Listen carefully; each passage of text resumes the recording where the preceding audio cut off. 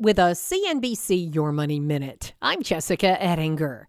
Another gift card scam warning from the Federal Trade Commission. It's not that the gift cards are scams. It's the fraudsters tricking victims into handing over gift cards. How do people actually fall for this? Well, the thieves sound really credible on the phone. They reach uninformed people on the other end.